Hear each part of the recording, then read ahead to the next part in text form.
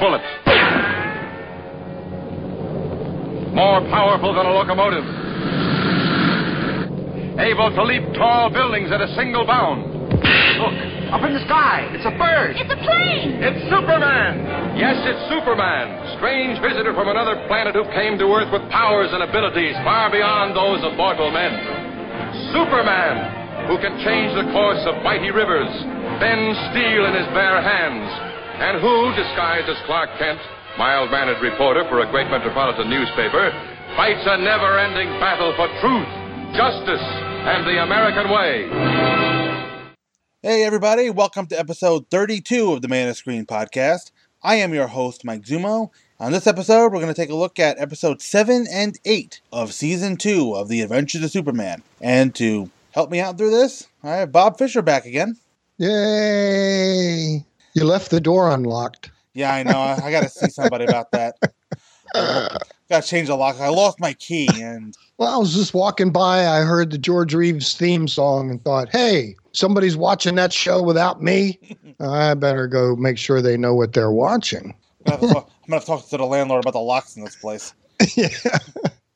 Couple of good ones tonight again. Yep. Season 2 can't match season 1 in terms of sheer awesomeness, but... Right.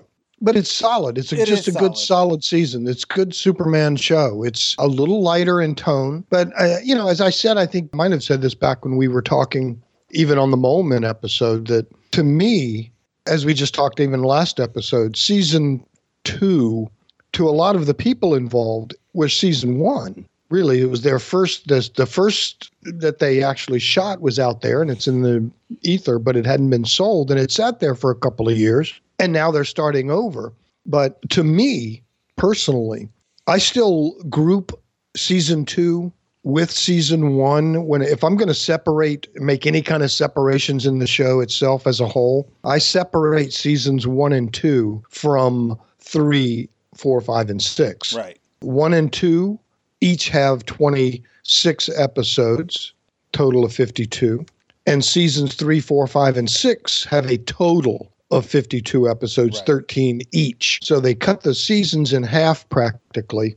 So you have the same number of color episodes as you have black and white episodes, but the color episodes were stretched over 4 seasons and there were just 2 black and white. So I do group the 2 black and white in my own brain together, even though attitude-wise, we're starting to see with season 2 a change in the attitude. Right. A little lighter, a little more comic in certain areas, particularly with Jack Larson scenes.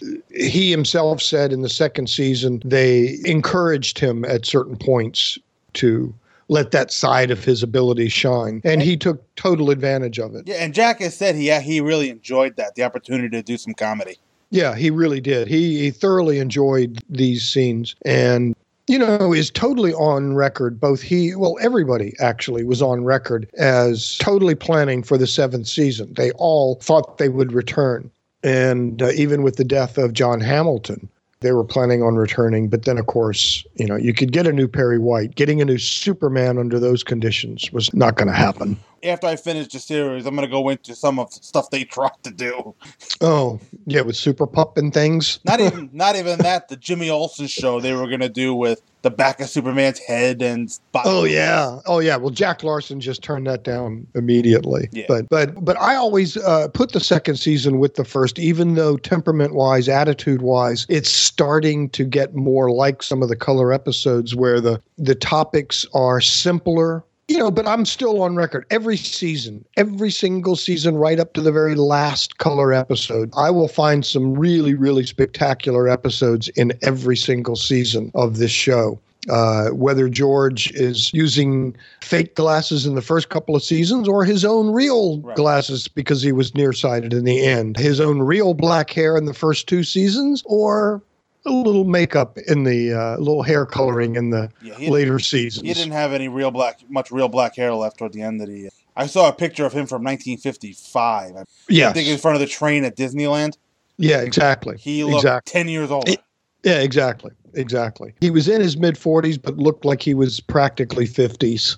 In his mid-50s, his hair was very gray, very early, actually. So, but anyway, I still think there are some really spectacular, solid episodes in here this second season that you're on. There are, and one of the episodes we're going to believe that a Superman can glow in the dark. And leave fingerprints everywhere. Yes, that is a fun episode. I remember watching when I was a kid. And then I realized watching it this time, I enjoyed The Ghost of Scotland Yard more than I remember enjoying it. Oh, good. I'm glad. I've always enjoyed The Ghost of Scotland Yard for all of its bad British accents. And a few other things that I'm going to mention later. Yeah, I'd like to talk to Andy Leyland about some of this, but particularly The Ghost of Scotland Yard. Right. But before that, we're going to enjoy a letter from Dave McIlvaney. Oh, hey, Dave. Dave says, this is regarding the episode we did on the human bomb and Czar of the Underworld. Okay. Greetings, Mike. Another fun episode as usual. Thanks to you and Bob Fisher for your coverage and discussion. I've been eagerly awaiting your take on the human bomb since I started seeing no comment until the time limit is up, posted on Facebook a few. Dave we did kind of let that one out of the bag a little bit, didn't we? Dave has said nothing about how many times I stuck that line in the episode. Yeah. I stuck it in there any opportunity I did. Because I did that in editing. I kept how many beans in the jar? You can have a contest. How many times did Mike put no comment until the time limit is up? Quite a few. At least 6 or 7. I even did it on the next episode, too. Then I did it at the end. I made everybody wait for like 30 seconds, and then no comment until the time limit is up. And then the recording stopped. So anyway, that is a very memorable line, isn't it? Oh, absolutely. It is, and I had a little too much fun with it. I have to agree that, even despite some flaws in the story itself, this was a good, fun episode of the TV show. It was scary for a little kid, but it would, as you suggested at one point, have worked fine in later seasons of the series, too. Certainly Jimmy Olsen was at his impetuous peak with his approach to the human bomb, not only assuming that the dynamite was fake, but exposing Superman's ruse as well. That's not the kind of behavior that would earn a fellow a signal watch, and maybe that's why he had never had one on this TV series. And, Dave, I also don't believe the signal watch was invented yet. Yeah, I'd have to look that up, actually. It was in the 50s, though. It was 50s. 58, 59, maybe? I'd have to look it up. I'd have to look it up. Did the watch predate the Jimmy Olsen comics? Yes, I think so. I'm envisioning in my head, I have a cover in my head, and it's a 10-cent cover of Jimmy Olsen. It's actually Superman has the signal watch on, and he's calling Super Jimmy to get him out of Sandtrap. But it's a 10-cent comic, and he's got the signal watch. So we're pre-1960. He has the signal watch. And the Jimmy Olsen comic started in, I think, 56 or 57. Right. So I'd have to look it up. Okay. Gee, I should know that. Yes, Bob, you should know that, but I'm old. Can I use the old card there? That works. That's probably something I did know at one time. Right. But has left the gray matter. It's okay. So anyway, Dave goes on to talk about Czar of the Underworld a little bit, which, as he said, was, as you pointed out, a great Clark Kent and Bill Henderson episode. Mm-hmm. I think it's interesting to see the interplay between these two characters, because it feels as if there is a genuine friendship, not only between Kent and Henderson, but between Superman and Henderson as well. In this series, there's often a bit of air of formality to the friendship between Superman and, say, Lois or Perry, or even a little with Jimmy, with Superman maintaining a little bit more distance from the planet's staff than Clark does. But he seems much more relaxed and casual in his friendship with Bill Henderson, both as Clark and as Superman. Especially in the hotel with Henderson eating the steak scene. Yeah, that's a really good scene. That is. And the studio's paying for it. And the studio's paying for it. From that, I draw 2 conclusions, Dave says. First, that George Reeves and Robert Shane must have had some level of friendship off screen, which we've talked about. Right. And second, that the character of Bill Henderson must know Superman's secret identity. We've discussed that too. We have discussed that, and, I think yes, but not really doesn't want to. It's kind of like what they did in one, I think they did this in Smallville towards the end, when Lois found out, but I thought they handled that really well. Of course she would find out. Of course people would know. But they're going to wait for him to tell. Right. There's no sense spoiling it if he doesn't want to say it right now. I think that was what Chloe did. Yeah. Which is one of my favorite characters ever in Superman mythos was Chloe. Has a lot to do with what's her face. I forgot her name. Allison Mack. Allison Mack, yeah. Just so good. So good. So back to Dave. His relationship with both Superman and Clark is much more one between peers, so he would see the similarities between Superman and Clark more easily than the Planeteers would. And he didn't get to be a police inspector by being a bad detective. I believe he figured it out sometime over the course of the first season, but much like Pete Ross in the Superboy comics, decided to keep that knowledge to himself. See, they're a better analogy. Very good, Dave. That is a much better analogy. Much better. Thank you, Dave. Much better. Pete Ross. Perfect. Yes. And that served Pete Ross well until Alan Moore got a hold of it. Alan Moore. Well, anyway, back to Dave.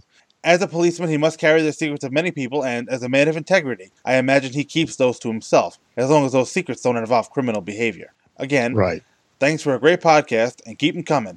Best wishes to Bob Fisher for a fast and full recovery to health and strength. Thanks, Dave. Appreciate that. I am feeling much better. Thank you.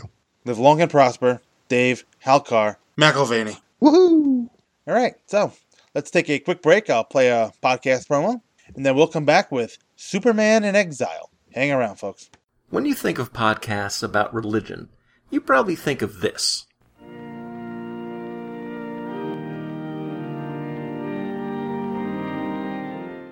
But at least one religion podcast sounds more like this. I kick ass for the Lord. Darkness to Light is a relatively geeky production in which Alan and Emily discuss topics of faith, religion, and spirituality. But we do so through the lens of pop culture, like movies, TV, and comic books, because we're nerds. Our primary focus will be on Christianity, because that's what we know best. But all religious content is on the table. Well, think about it, Scully, from vampirism to Catholicism. This is an occasional cast, to be recorded and released as the mood strikes, with topics ranging from in-depth reviews to personal rants about some small aspect of theology or church history, because we're theological nerds.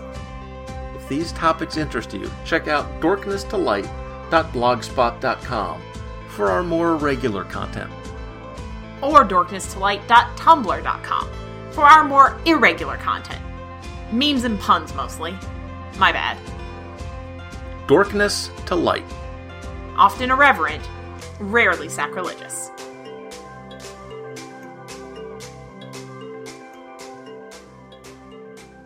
All right, welcome back, folks. We'll move right ahead into Superman in Exile. Where is he? Is he in exile? That's what it says here. Oh, no. That sounds bad. It does sound bad. And with the reversal, too, as we see a whole lot of Superman and not a whole lot of Clark in this episode. So, the original broadcast date was October 26, 1953. Writer was Jackson Gillis, and director was Tommy Carr. Was Jackson Gillis involved in the comics at all? Doesn't ring a bell.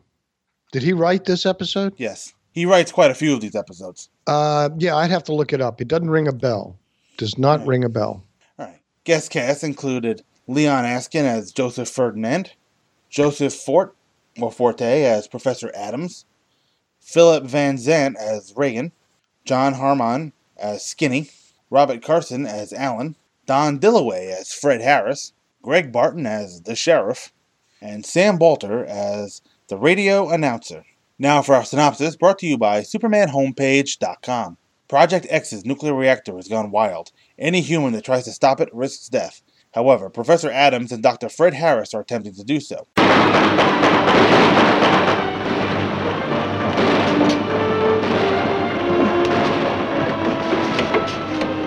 It's out of control and building in intensity every second. Gentlemen, we've got to stop it, or Metropolis and every living thing within 100 miles is doomed. Yes, we've got to stop it, but how? Mechanically, it's very simple. All we have to do is to take the center control rod and insert it in aperture B-74 to neutralize the chain reaction. The trick is to get close enough to that monster to do it Without dying, that's right, Fred. But still, I have to try it. Well, not you, Professor Adams. I'm in charge here. It's my responsibility. But you're too important. Let me. Well, at least let me go in there with you. That way, if my body can protect yours, we can get close enough to it and have you do it. All right. Alan, get on the shortwave radio and alert all police, military, and civil defense. If we fail in this, Metropolis must be evacuated at once. Yes. Even as public relations man, Joseph Ferdinand has entered the Daily Planet offices with the story of the exhibition of his country's crown jewels in the city. Here I am. It is I. In the midst of this dull afternoon, I've brought you the greatest story of the century. Permit me, my card, Joseph Ferdinand, Public Relations. I don't understand what you're talking about. You are no doubt Mr. Clark Kent, or perhaps Miss Lois Lane. No, I'm not Mr. Kent, or Miss Lane either. I'm Jim Olsen, and I'm busy. You have something more important? Nothing is more important than the crown jewels of my so beautiful country. I'm sorry, but I can't afford to buy any crown jewels today. Buy? I'm not selling. I merely spread the enormous news that these beautiful jewels are to be exhibited here in your so charming city. Oh, I see. You're a press agent. You got the wrong department. Excuse me, Mr. Kent? Miss Lane, I presume. Be quiet. Stand by, all channels. Relay it. Police channels, stand by. Prepare to evacuate the city. Stand by, all channels. Mr. Kent, what's going on here? Just a minute, Jimmy. The professor's coming out of the main chamber now. Hold it. We'll still have it straight from him in a minute. I'm sure when you hear the importance of my story... Professor, do you have it under control? Control? No, I'm afraid not. Harris is still in there. Dead, perhaps. The nuclear pile is running wild. This is an emergency of the gravest nature. Huh? And you thought you had a story. You just heard what the professor said. There may be an explosion at any moment. Worse than 100 atom bombs. Superman has just arrived at the Project X facility. He's managed to rescue Harris, who only needs to be decontaminated. As per Professor Adams' instructions, Superman removes the reactor center control rod and places it in another aperture.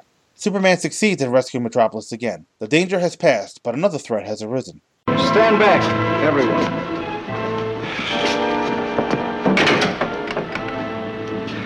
Get me a Geiger counter.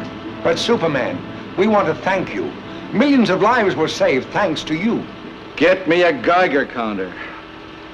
Do as he says. Yes, sir. Professor, if there had been an explosion, that radiation would have been spread all over, wouldn't it? Yes, that's true.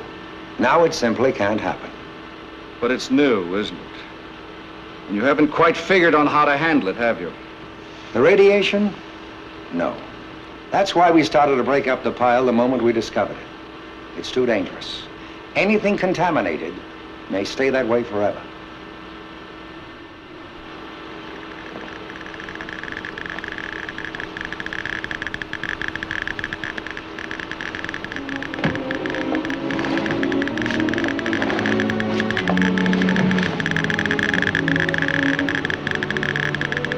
You see, the terrific power of the radiation seems to have become concentrated in me.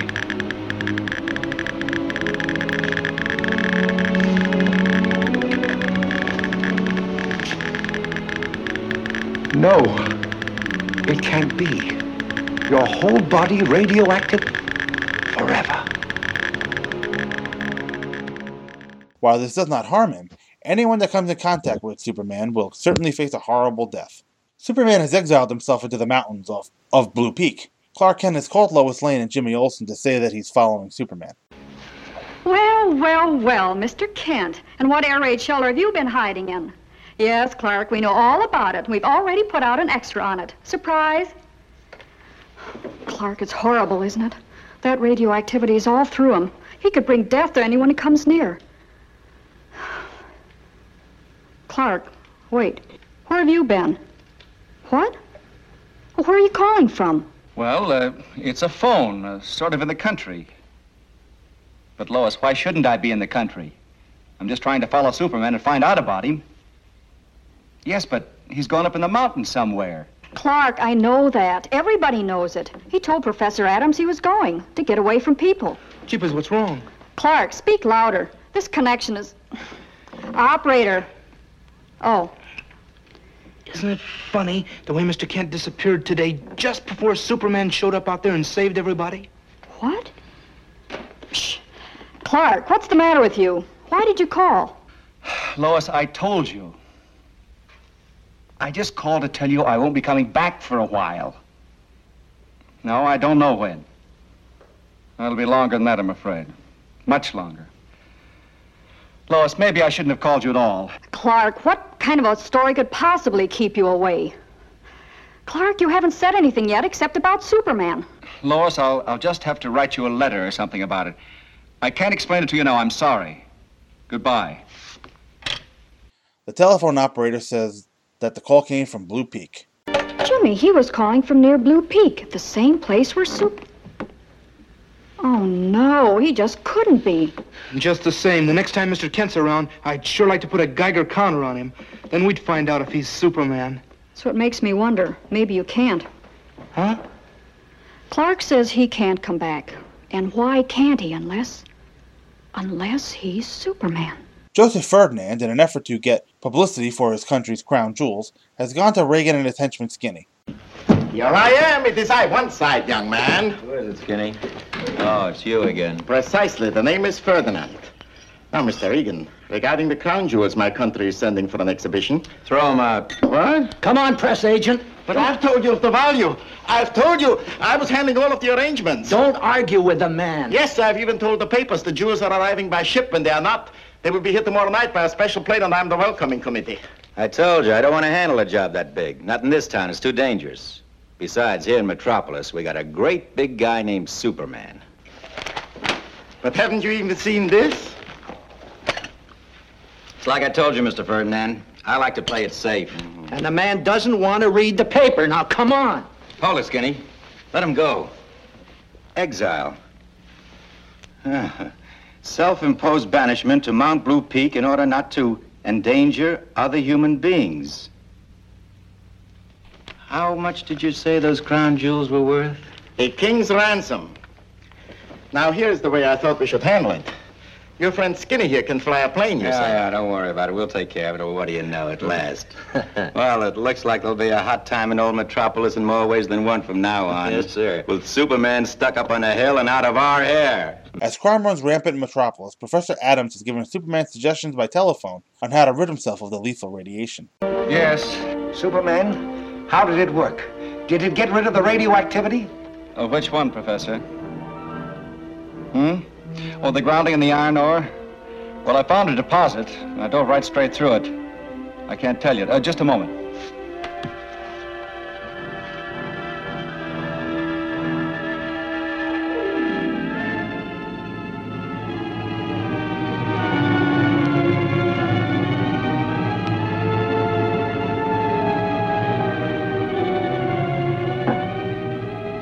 No, Professor Adams, I'm afraid you better try something else. All right. I've got more faith in the acid idea anyway. We'll parachute drop a tank of the solution to you in the morning. This may be the neutralizing agent that will do the trick. Yes, I've read all the books you sent me. Oh, that reminds me. You're getting your papers, aren't you? Have you noticed how the crime situation in Metropolis has increased? Well, of course I've noticed. What can I do about it? Whenever when I go near is threatened with the same radiation. I have the best research men in the country working on your problem. We'll find a solution, if there is one. All right. Goodbye.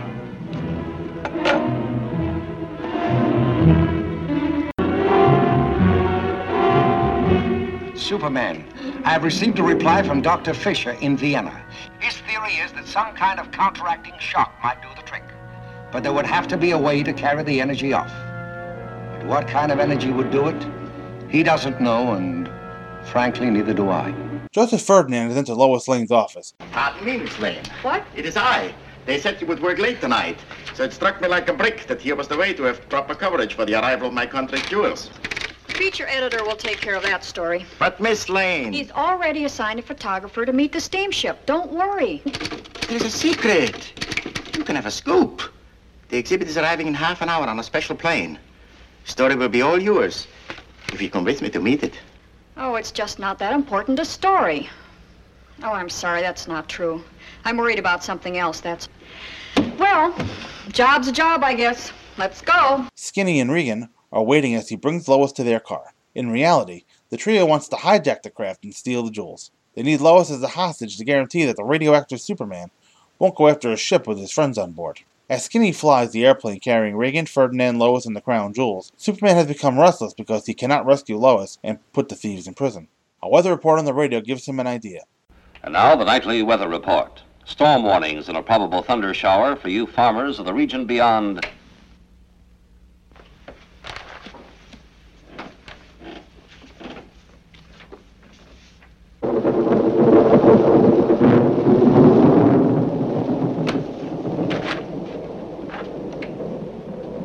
With the blue mountain region building up the heaviest pressure.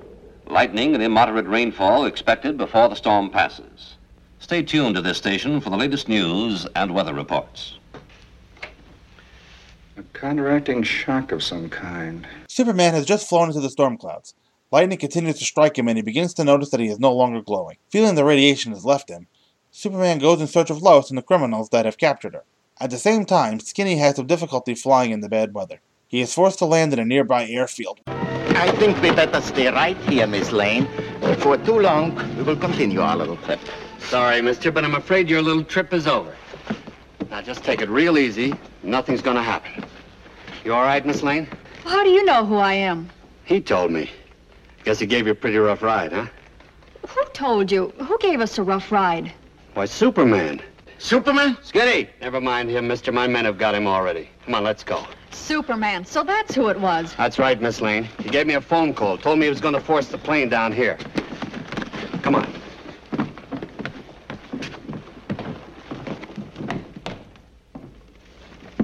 Good evening. And where have you been, Mr. Kent? Me? Oh, I've been around. Oh, around, eh? And I suppose you can explain why you and Superman have both been missing for approximately the same length of time? My dear Miss Lane, don't you realize there's a logical explanation for everything? Oh, all right. Start getting logical. Well, let's just say that Superman had certain things to do and I had certain things to do. Such as? Well, Superman had a hunch that if he exposed himself to the full fury of an electrical storm, it might neutralize the radiations he'd absorbed. Well, it worked. Oh, it did, eh? And I suppose if Superman isn't radioactive anymore, you aren't either. Me? Radioactive? I should say not. See? This is a Geiger counter. If I were radioactive, this gadget would be clicking away like mad. And what are you doing with the Geiger counter? Oh, well, Superman asked me to check this plane for any traces of contamination. Obviously, it's perfectly all right. See? No clicks. You're just trying to confuse me. But Superman and you, I still wonder. Wonder? Well, it's no wonder you wonder. You're a pretty wonderful girl.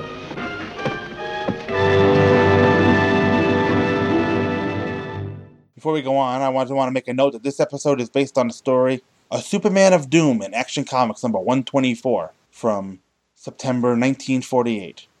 Ooh, research. Yep. We could thank TV.com for that. Is that where you got that? That's where I got that. Action 124? From September 1948. That's old. That is old. But Superman was 10 years old at the time. He was. And elements from this episode was redone as the Spectral Superman in Action Comics number 188 in January of 1954. Bob, what do you think of this one? I might have that one. I'm going to have to look those two up. I enjoy it. I enjoy this episode. You know, again, in spite of some of the obvious problems with filming and stuff, I enjoy the episode. I think it's a fun episode all the way throughout. I like the idea of how Superman has to solve a problem. And what does he do if he can't come near people? How does he save them? That's always still Superman's priorities. How do I help people if I'm deadly to them? And we see some nice new scenes here, which we'll get into, but stuff they had to film specifically for this episode, external stuff that Superman had to do, flying and interacting with airplanes. And I think overall, George did a good job with those scenes. He did a real good job conveying Superman's restlessness and his frustration. Yes. Because really, when you think about it, Superman had to wait for other people to give him the answer. Right. Could have put it together earlier, maybe. Wouldn't have been much of a show, but they tell him that, maybe an electrical shock early or something, possibly whatever. He remembers that, but he remembers that when he hears it on the radio or something, and then thinks, oh, electric storm, okay. But yeah, I think overall, and we'll get into when you do the more detailed stuff, but overall, I really like the episode. I think, and we've got some really good scenes, some very dramatic scenes. In fact, right off the bat. They start off very dramatically. The one thing I remember this episode from when I was a kid, but the only thing I really remembered about it before I watched it on the DVDs was the glowing Superman. Okay. That's not an image that's easy to forget. No, especially when you do see this for the first time as a kid, which of course I did as well. The glowing Superman is very, it stands out. It really puts an imprint in your mind. And I remembered, for me as a kid, I remembered how he solves the problem. Right. Yeah, I remember that too, in the lightning bolt. And of course, the other thing that just stands out, and I joked about this earlier when we were first talking, is that the scene of him talking on that phone, then when he turns the lights out, you see his fingerprints glowing on the phone, but they stay there the whole time in the same spot, whether the lights are on or off.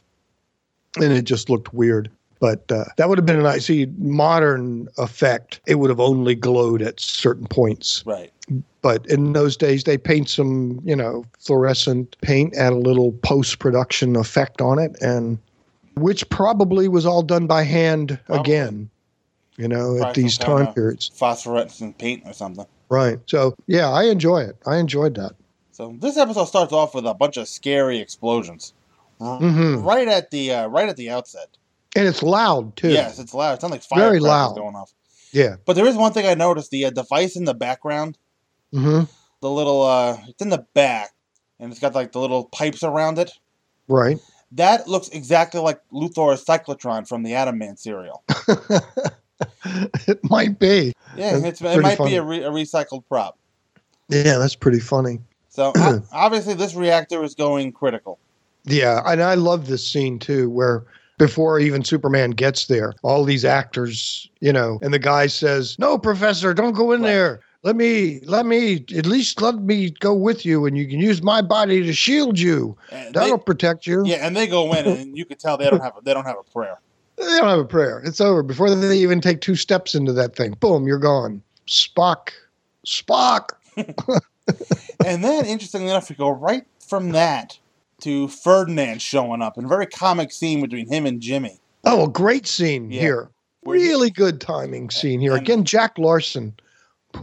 So underrated. It's a very stark contrast to what we just saw, where this guy comes in all flamboyantly, and Jimmy tells him, "You know what? No, I can't afford to buy any crown jewels today."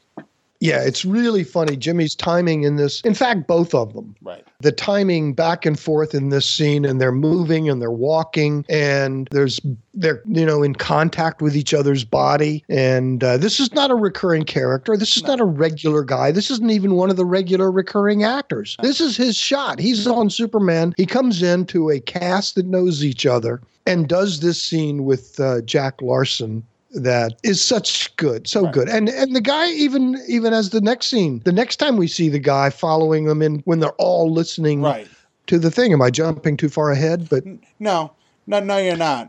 I just want to make a note that I hate PR people who come off strong like this. You hate PR people? Well, PR people serve a very important function in our society. We are a consumer society. Yes. We are a capitalist consumer society. We are America. Public relations, PR. That is as American as red, white, and blue. Yes, it is. Dun, and I deal with them all day. Yeah. No, that is 200 miles from where I work. I'm not interested. And they keep calling. So, they got to do their job. They do. And I will defend them. Advertising, marketing. It's what they do. And somebody has to create that phrase that will convince you to buy whatever it is that they're supposed to do. It's very important. Well, he's going to keep trying to sell his story about the crown jewels, even as they're listening to the report of the civil defense call from the reactor. Right. Now, let me ask you a question. As we know, as we get into the story, the guy then goes to the crooks and says, "Hey, look what's happening, and Superman's gone, and you can do all this bad shit." Now, the question is, was he planning that right away, or is that something that his plan evolved once he figured out something was wrong with Superman? Because is he here just to get advertising and do his job? Was he a good guy in the beginning, just trying to do his job, gets a cold shoulder from the planet people, and then realizes that, oh, Superman's gone and in trouble and Well, I would think that this might have been part of his plot. I don't know if getting rid of Superman was part of his plot, but you think his plot all along was to steal the jewels? The jewels. I think so. not just to publicize their arrival. Yeah, because you can't find the criminal gangsters in the phone book. No, you cannot. And he knew exactly where to go. That's true. So I think they were. So it was okay. I'll go along with it. I can go either way. I can go either way on that. I'm not exactly sure why he needed to kidnap Lois at all. Only because once they realize Superman is contaminated, they even say it. They want to make sure that, well, he might go ahead and contaminate the plane if there's just a bunch of crooks in it, but if his girlfriend's in it, then he's not going to come anywhere near the plane. Well, I believe that's an error on their part, because I don't think he was going to be coming after anyone. Right. But, they're crooks. They would think Superman's going to let the bad guy. And this is still early 50s. So a lot of the early Golden Age Jerry Siegel type Superman let the bad guys die. If they're stupid enough to do that, let them go. When he could save them, but why should I bother? I'll just get Lois off the plane. Goodbye.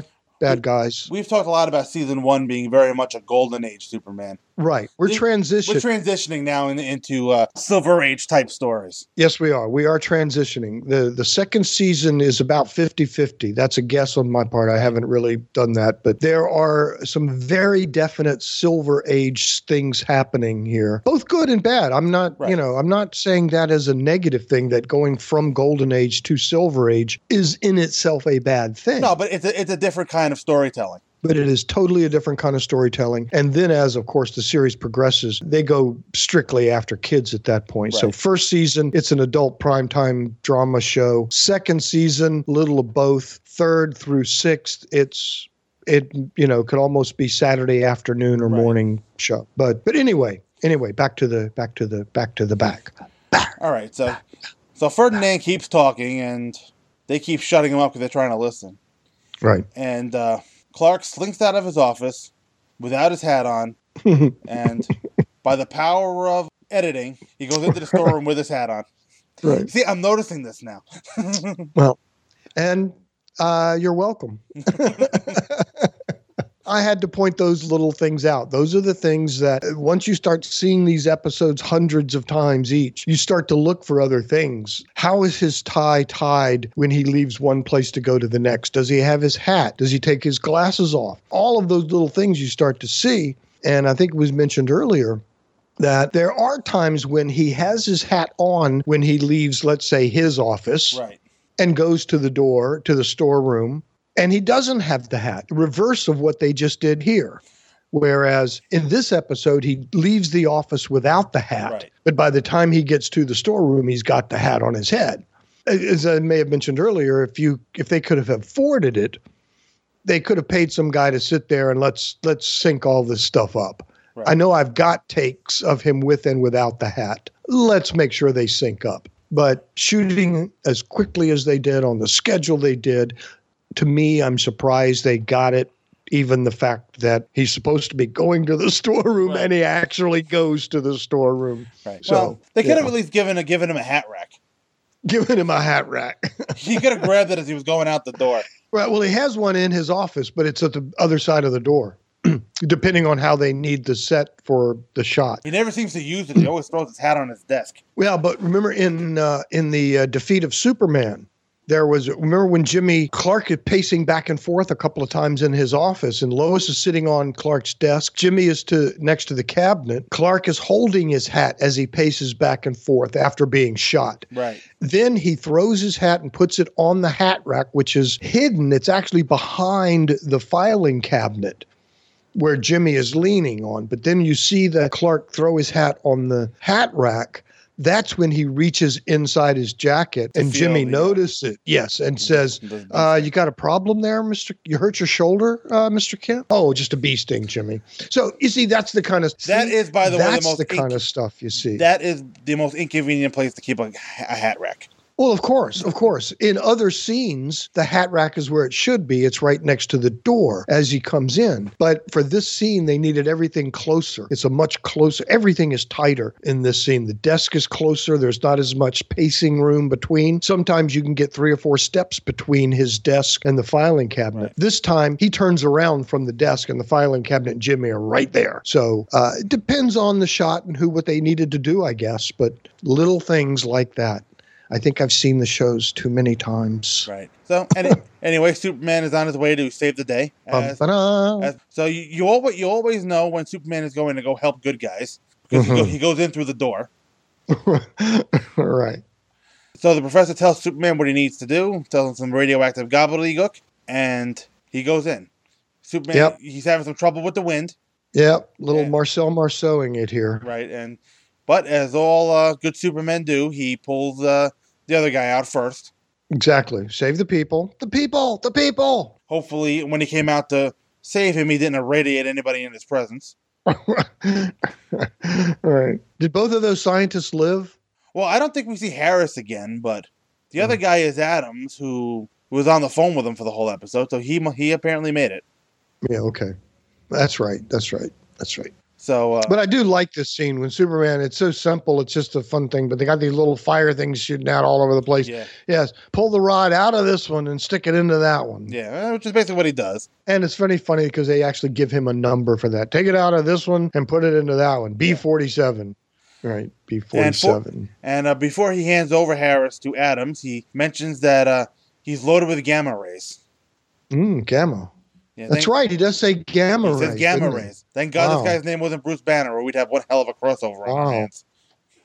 Let's see. This is 53? Yeah, this is... Wow. Almost 12 years before the Hulk appears. Right. We have a guy being irradiated by gamma rays. Cool. But it didn't do anything to him. No, he Nothing happened. No, he didn't turn green. I do like that Superman struggled a little bit with this. At least a little bit. Yeah, me too. I like the fact that's one of the things I liked about the show pretty much in its entirety is that there are times when Superman actually struggles to do things, but he does them. Right. The same guy that can leave the planet has a little trouble going against this atomic wind thing. Right. But he eventually, when he gets to the rods, he makes it look easy. And he knew the map. Take it out of that one and put it over here in B47. Right.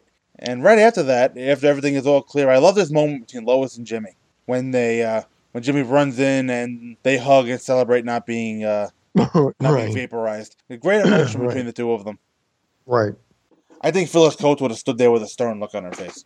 No, she would have done fine. She was good too. I think it's funny that you can pretty much tell here already, even in the second season or Noel Neal's first season, that how much they're shooting scenes with Jack Larson and her together. Right. The only episode that I can really think of when Lois and Jimmy went off together in season 1 was the Incas. Yeah, but there was another one. The guy who would drug people, and in the first season would drug them, and when he drugged Lois, right? He said, "The Secret of Superman." Is that what it was? The Secret of Superman. Yeah, that one. Jack Larson and Phyllis Coates have a couple of really good scenes together.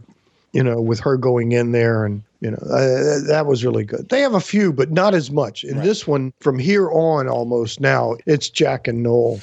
It almost becomes a formula. Yeah, Lois and Jimmy get in trouble. Superman comes in to save the day. Exactly. So, but fun nonetheless. Absolutely. We like our formulas. Superman. Everything's a formula. Everything is.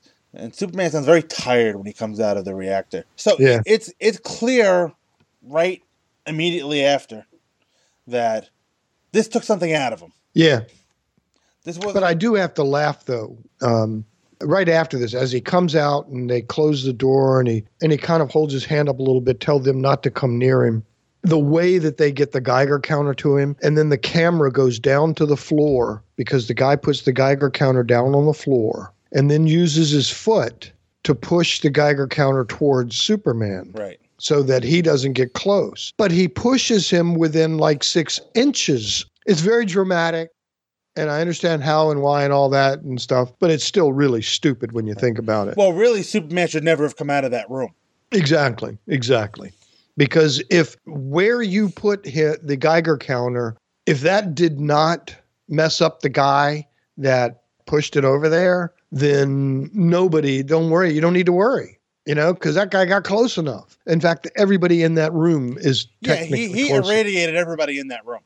Right. So apparently not. Apparently not. So they did move on. But that was some of the things that I think about. And that's looking at that with very critical eye. Right. I'm not sure if back then they really understood radiation the way they do now.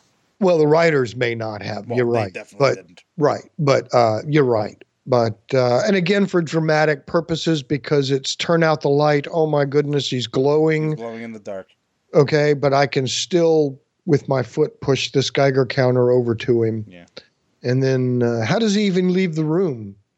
They had to leave the room first, and they don't show that, but the exit door, he has to go by them to get out. So he had to wait for all of them. Anyway, overthinking a scene that wasn't even there. He should never even have come into the room with them in it. Exactly. They should have looked through the glass, and he should have done hand signs or something to let them know that I better not come out of here. So, but anyway, he does. But what's interesting, though, and obviously if this happens, we don't have an episode, but exactly when Superman pulls Harris out, he says, put him in decontamination. Oh, right. Why can't Superman go through decontamination? Because he's Superman. He's Kryptonian. Normal decontamination won't affect him. He has been exposed, plus he's been exposed to much higher intense form of the radiation than Harris had. And because the plot demands it. And because the plot totally demanded Superman. It's called Superman in Exile. Right. They needed to get him out of there. So, but yeah, it works fine for me. So I do like the shot of Superman glowing in the dark. That's a nice effect, and I wonder how they did it. Because it does look like the light is generating from within him. Yeah, but it's a good effect. It is. And we don't get to see it that much. No, and if I had done my homework, maybe I would have looked it up. It might even be in the serial to serial. Right. They might actually tell you how. And I'm noticing something from the past few episodes. Yes? Where's John Hamilton? Good question. He has not been around. He's not in this one. He wasn't in Ghost. He had one scene in Shot in the Dark. And I don't think he was in the Kryptonite episode either. Interesting. Where is Perry hiding?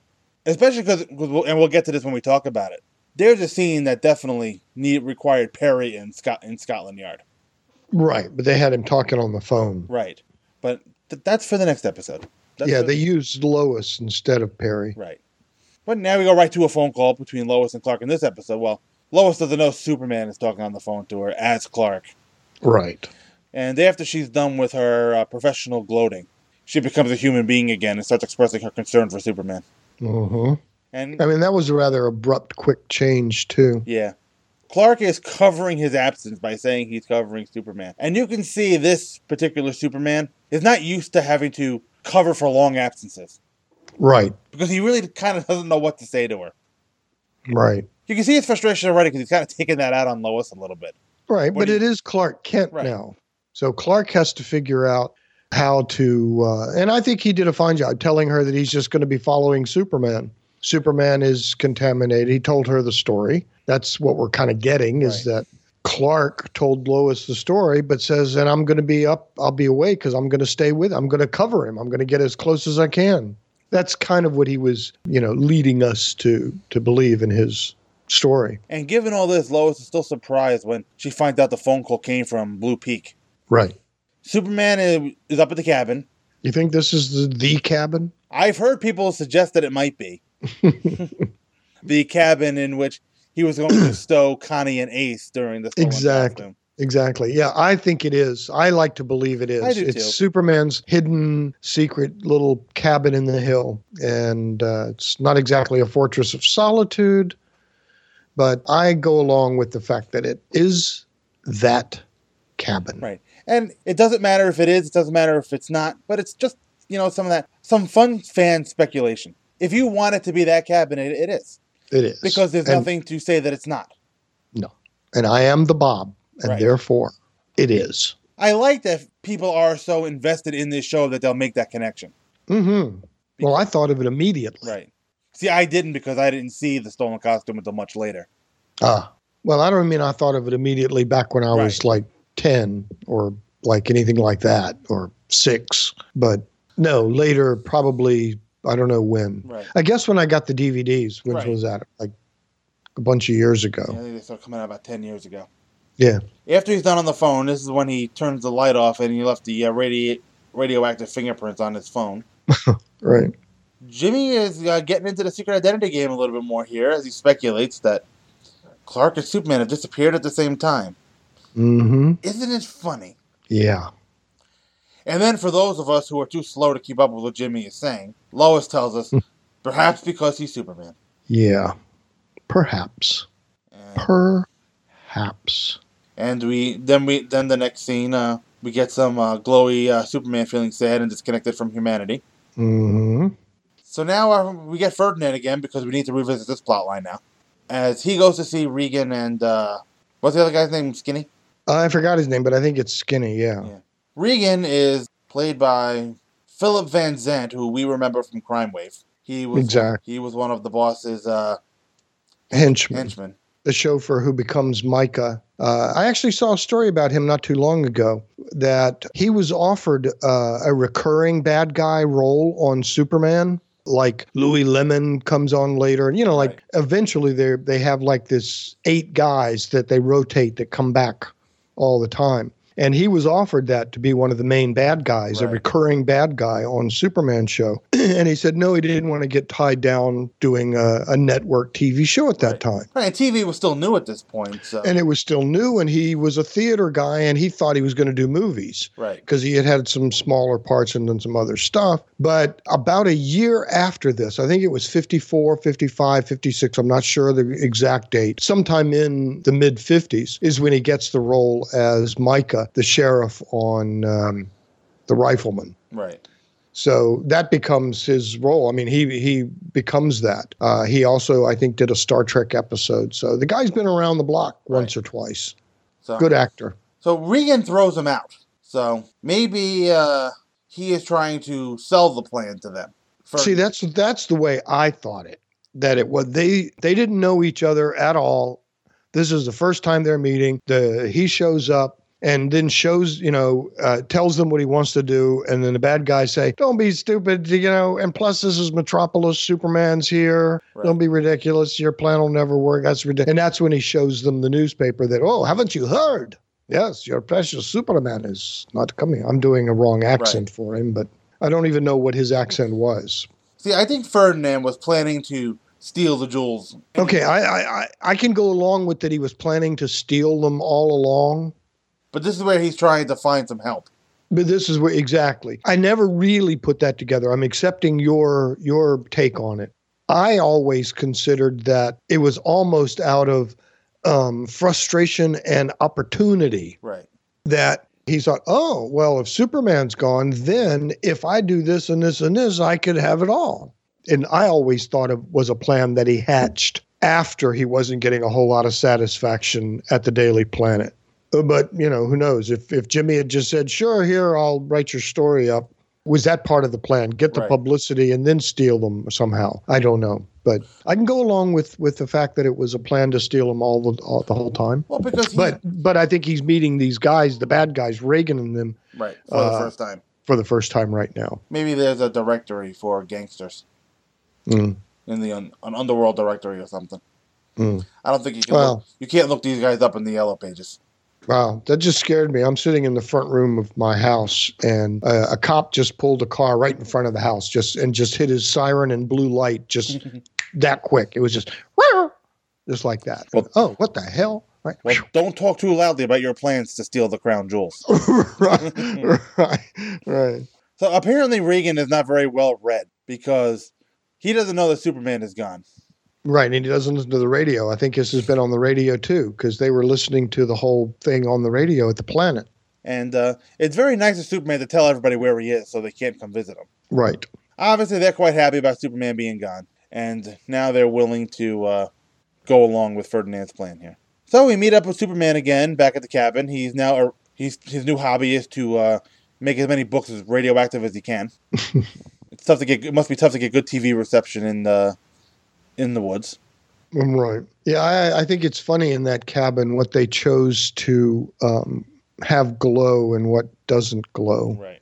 Because at a point, nothing glows anymore except Superman, but there's still the fingerprints of where he's been in certain things. Right, the phone specifically. Right, the phone, but not the radio, none of the books that he's reading, not the chair he's sitting in. et cetera, et cetera, et cetera. By now, this entire cabin should probably be glowing. Yeah. And you would have thought he'd bring a change of clothes with him. It's got to be awful uncomfortable in that Superman suit all the time. No, he's Superman. So obviously, this is where we find out that he's been working with the scientist for however long he's been gone. But so far, all methods have failed. And you can see Superman is getting frustrated here because, especially after Professor Adams was nice enough to remind Superman about how bad the crime rate is. Mm-hmm. You know, and Superman gets a little short with him. And his a little frustrated, yeah. His frustration is understandable. He's used to being able to do everything, and now he can't do anything. I think this is one of George Reeves' best acted episodes. Yeah, I like it too. I think George shows a lot of emotion, a lot of frustration and anger and satisfaction. Right. And they had to shoot 2 new flying scenes for this as we get to the end here when he starts getting fixed. I mean, for the most part, all he has to do, especially as Superman, is to just look tough, throw a punch or two, and or bend a gun and catch the bad guys. Right. And give Lois a lecture when it's appropriate. Right. He's doing a great job playing a frustrated and helpless Superman. Now Absolutely. Now, Bob, are you related to this Dr. Fisher in Vienna? No, only his brother. Yes, his brother. It's funny, they've used that more than once, the name Dr. Fisher. There was a Fisher in Double Trouble. Double Trouble, yeah, exactly. Was that the one with the monkey, the organ grinder's monkey? No, that was the Monkey Mystery. The Monkey Mystery. There was a Dr. Fisher in that one, too. But yeah, they've used Dr. Fisher several times. This is when he says that a shock might do it, and nobody has any idea where he'd get this shock from. But the only power source capable of generating 1.21 gigawatts of electricity is a bolt of lightning. What did you say? A bolt of lightning. Unfortunately, you never know when or where it's ever going to strike. So we'll put that in our pocket for later. So now we go back to Lois, where she's having trouble writing whatever story she's writing. You know, she's biting her thumb very nervously. And here comes Ferdinand again. And she wants nothing more than for this guy to go away. But then she realizes, well, I am a reporter. Okay, that is a story. Okay, fine. Yeah. This is one thing I don't understand how this Daily Planet works. She already told him that this has been sent off to the features editor, who's already assigned a photographer. Right. Well, but she's Lois Lane. Yeah, but I still think this story is a little below her pay grade. Yeah, but, she's Lois Lane. But you're right. She shouldn't have anything to do with this. She should kick him out and say, see you around. But, plot. Bad guys need to kidnap Lois. Right. And she gets right in the car, and Noel Neill really shouldn't scream. It's not as good as Phyllis Coates. No, it's not. But she does her best. She does. She's got to work with what she's got.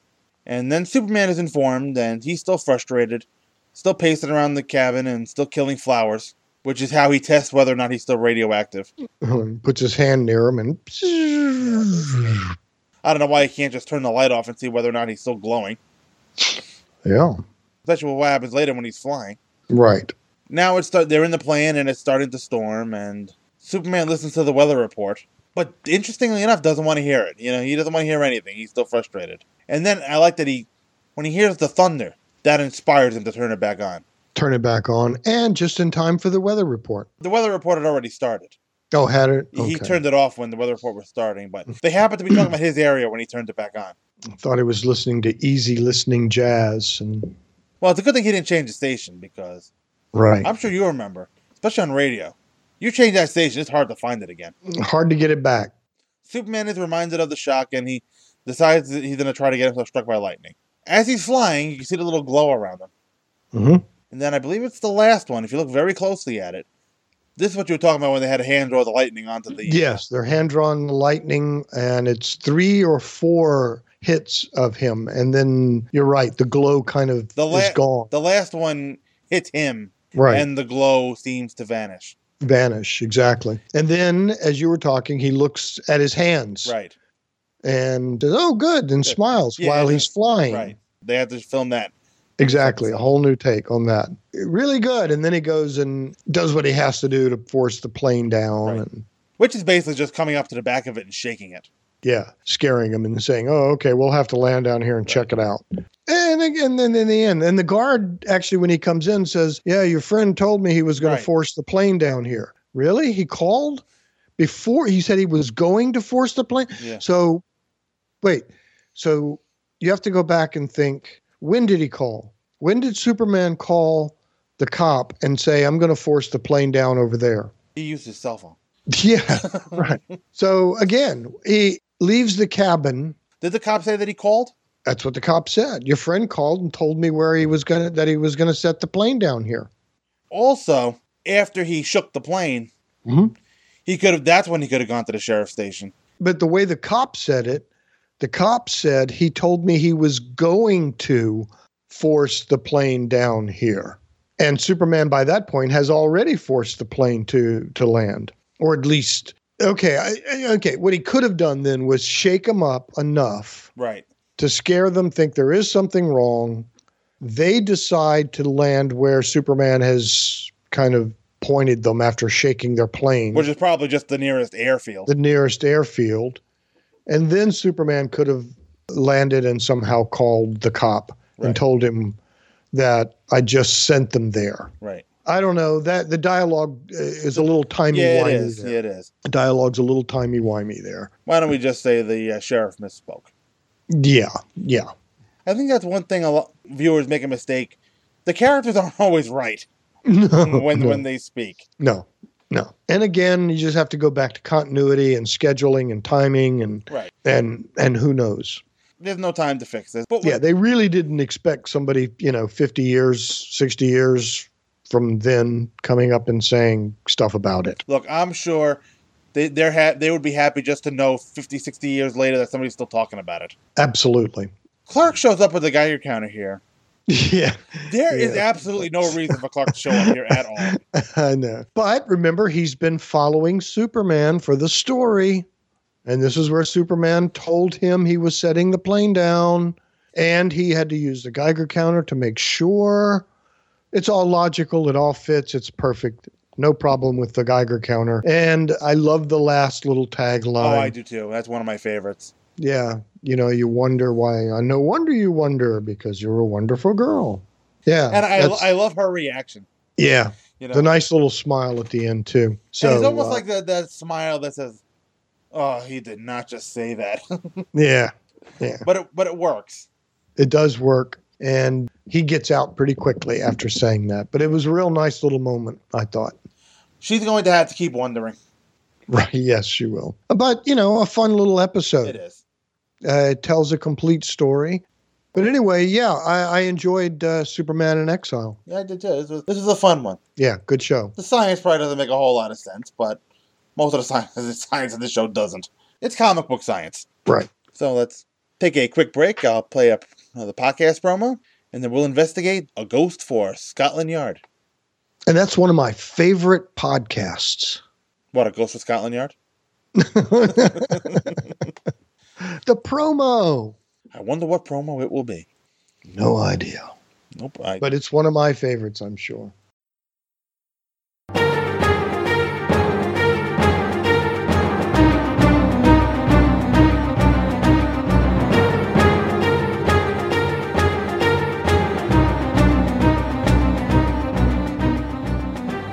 Are you willing to follow me on a journey and risk getting lost in a swirling maze of past ages, protected only by our red indestructible capes as we break through the final unexplored realm of the time barrier to explore the fantastic Silver Age adventures of the world's greatest hero, Superman?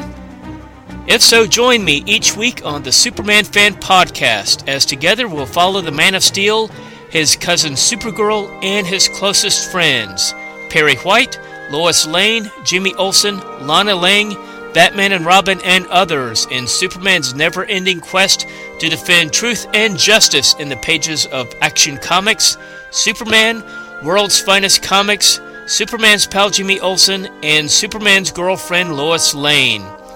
Go to the supermanfanpodcast.blogspot.com, available on iTunes and most other podcast aggregators. You can also follow the podcast on Facebook, Twitter, Tumblr, Medium, Flipboard, and Stitcher.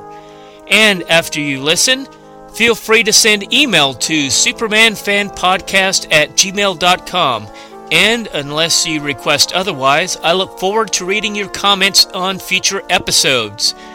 And don't forget to wear your red indestructible cape, standard safety equipment for traveling through the time barrier.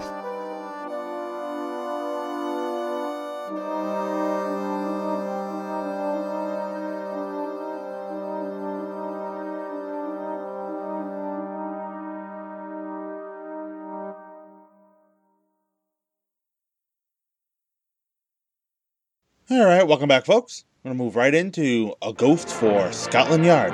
Original broadcast date was November 2nd, 1953. Writer was Jackson Gillis again. Director was George Blair again. Guest cast includes Leonard Moody, I think I'm saying that right, as Brockhurst the Magician and Rocker, Colin Campbell as Sir Arthur Macready, Norma Varden as Mabel Macready, Patrick Ahern as Inspector Farrington, Evelyn Halpern as Betty, Clyde Cook as the news vendor. And now for our synopsis, brought to you by SupermanHomepage.com. On the way home from Sweden, Daily Planet reporters Clark Kent and Jimmy Olsen have made their way to England, where there has been talk of the ghost of Brockhurst the Magician that would appear 5 years after his death. Brockhurst, one of the world's foremost illusionists and a man full of hate in his heart, claimed that this would be his greatest trick. After Clark returns with their traveler's checks thanks to Superman, Jimmy discusses Brockhurst, Ghost, and Superman with a news vendor and... Just like the great baffling Brockhurst here. Him and me are as like as two peas. That's funny. What? Me taking you for American? Supposing I admit the truth. No, I mean that you should mention this Brockhurst guy. He's the reason I ran across over here from the hotel.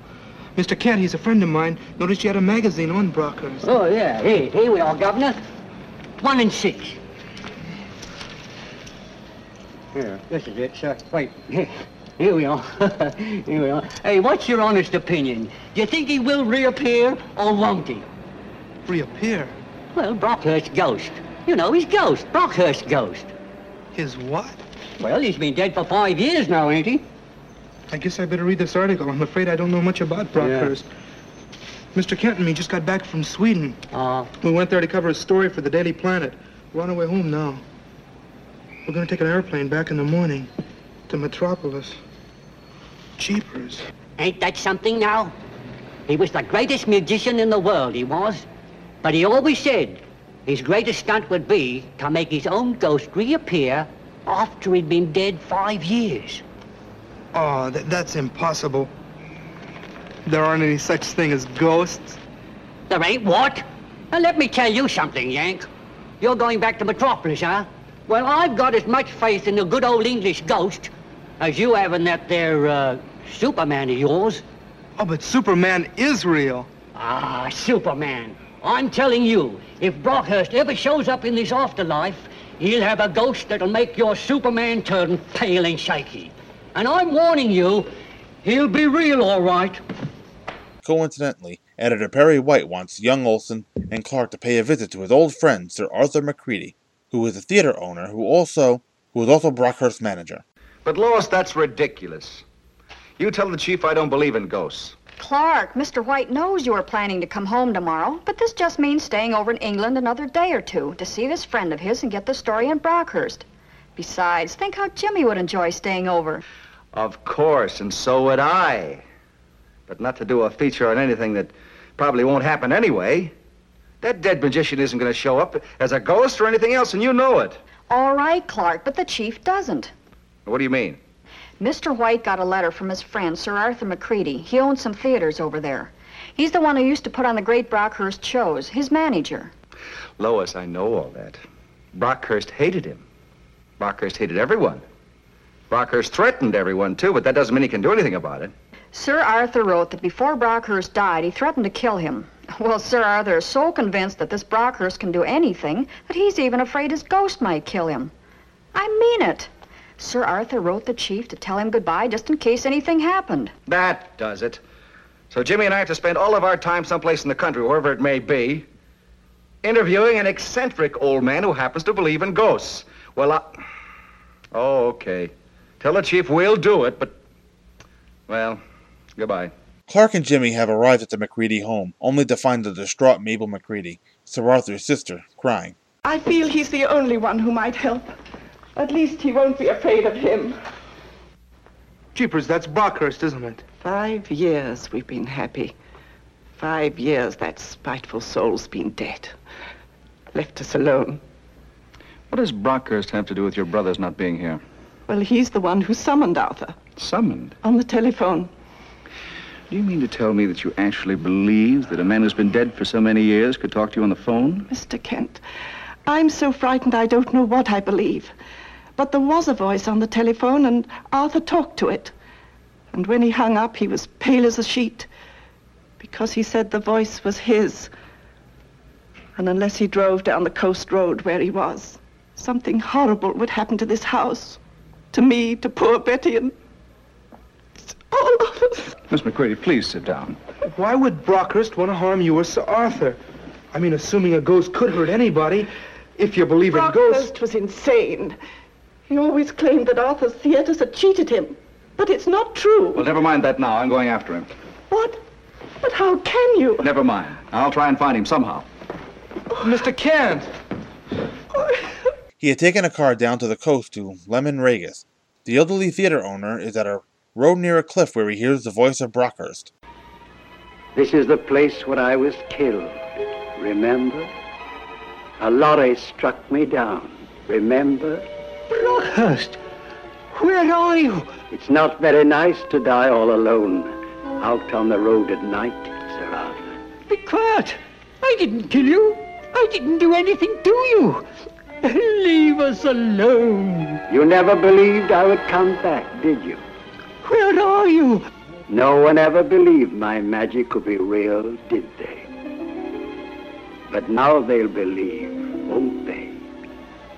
Have you ever talked to a ghost before, Sir Arthur? No, it's not true.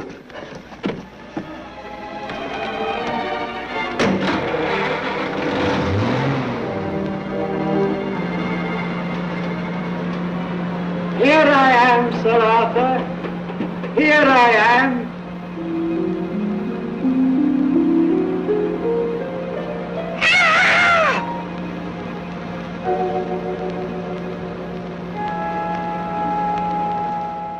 He passes out from fright.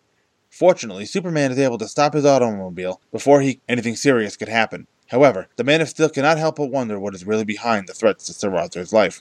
Scotland Yard's Inspector Farrington is in the McCready home speaking with Mabel and Jimmy when he receives 2 telephone calls. To make you feel any better, I was there when they buried him, and to a good depth too, you know. He was run over and killed on the coast road by a recklessly driven lorry, poor chap. Well, I can't say I feel very sorry for him. Why not? What sort of a man was Brockhurst, anyway? Well, he was a wonderful magician, none better. But you know, laddie, the Yard had its troubles with him. I suppose, next to Sir Arthur, I was the man that Brockhurst hated most. Ah, perhaps that's you, Mr. Kent. Hello? Are you there? Speak louder, will you? Yes? Oh, really? I beg your pardon? Of course I remember. Do you mind repeating what you just said? Are you all right, Arthur? Yes, my dear. I'm sure he'll be all right. Careful now, dear. It was a frightful experience. I know. Mr. Kent, come here. Inspector, they're back. Mr. Kent's all right. Sir Arthur's all right. Please. Yes, but wait. Can't you tell me? I haven't much time, Inspector. I just wanted to make certain you know who I am. Yes, but what you just said was that... Yes, the same words I spoke to you once before, when we had that little difficulty over the Persian parrot swindle. There was no one there but you and me, as I'm sure you remember. Perhaps it will help you to believe that I am who I am. Eh, Inspector? But it's not possible. It's not possible. Hello? Hello? Happened years ago. I remember the exact words. What? No one else could possibly know. There was no one there but he and I. It isn't true, but it must be true. It proves it, don't you think? Oh, sorry. Doesn't make sense. You're Kent, I suppose. That's right. Well, I've been talking to a ghost. Now, wait just a minute. Brockhurst. Even his voice just the same. In fact, he said he'd show up for me later on. Well, I'm sorry, Inspector, but I don't believe in ghosts that use telephones. Oh, excuse me. Hello? Hello, operator. Is there any way I can check on a telephone call that just came through here? Well, I mean, do you have any records? Do you go through a switchboard or... What? Oh, I see. She says no one has used that line for the past several hours. No one's called that number even. Oh! I saw him! I saw him at the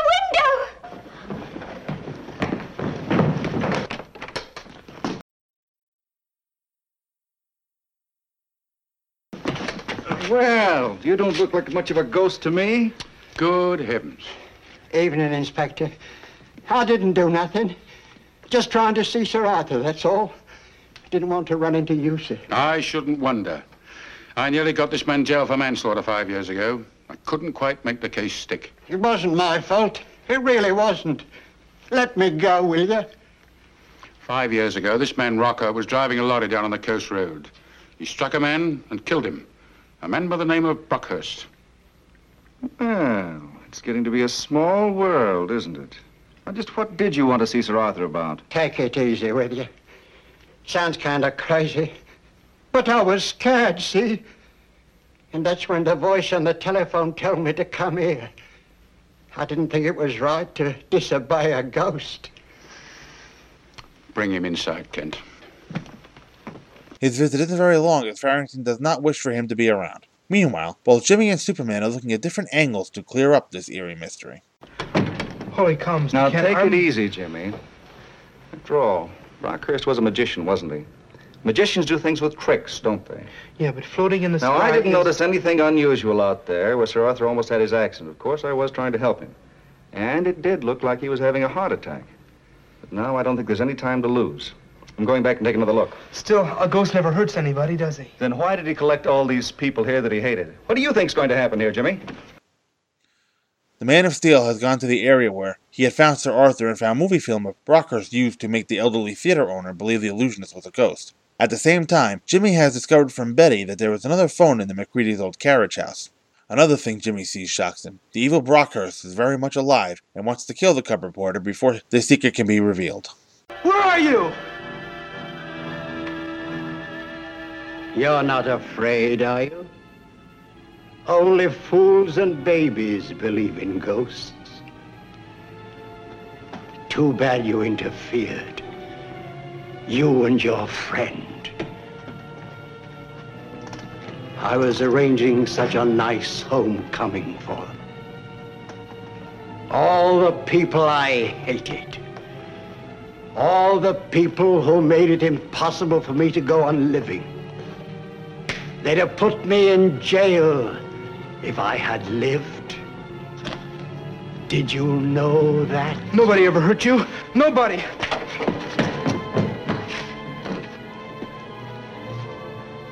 People never understood me. I wouldn't let them. I was the greatest magician in the world. You're crazy! Crazy, am I? I'll show you. Inspector Farrington has heard Jimmy's cries for help, but the carriage house door is bolted shut. He is unable to open it. As luck would have it, Superman arrives to break the locks. He, Inspector Farrington, and the McCreadys enter to find Brockhurst holding Jimmy at gunpoint. Stay where you are. I've a gun at his back. Brockhurst! Oh! Yes, Sir Arthur, the great Brockhurst.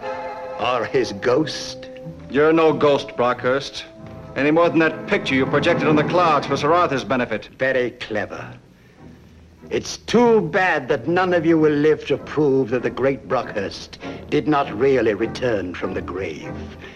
You should have held Rocker when you had him. Rocker? You were Rocker? You forget, I was the greatest illusionist of all time. Don't come any closer. You're all here. All of you. For the first time you see me as I've always been. No tricks, no beard. I even killed a man with a lorry and made you think I was the dead man. And now I'm going to kill you all, every one of you. I'll blow you higher than the sky. Me, the great Brockhurst. 5 seconds after I throw the switch, the fuse will detonate the explosive. I don't mind really dying now, because I'm going to take you all with me. We'll all be real ghosts together.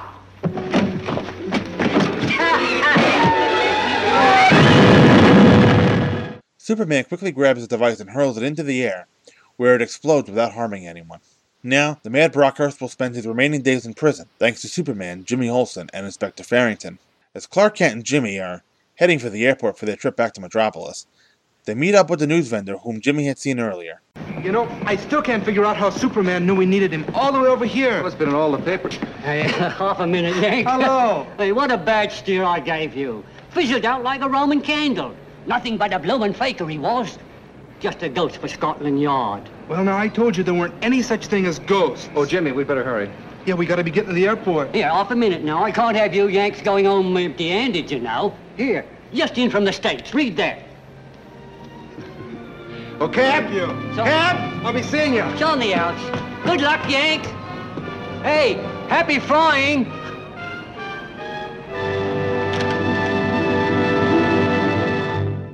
So, Bob, what do you think of this one? Yeah.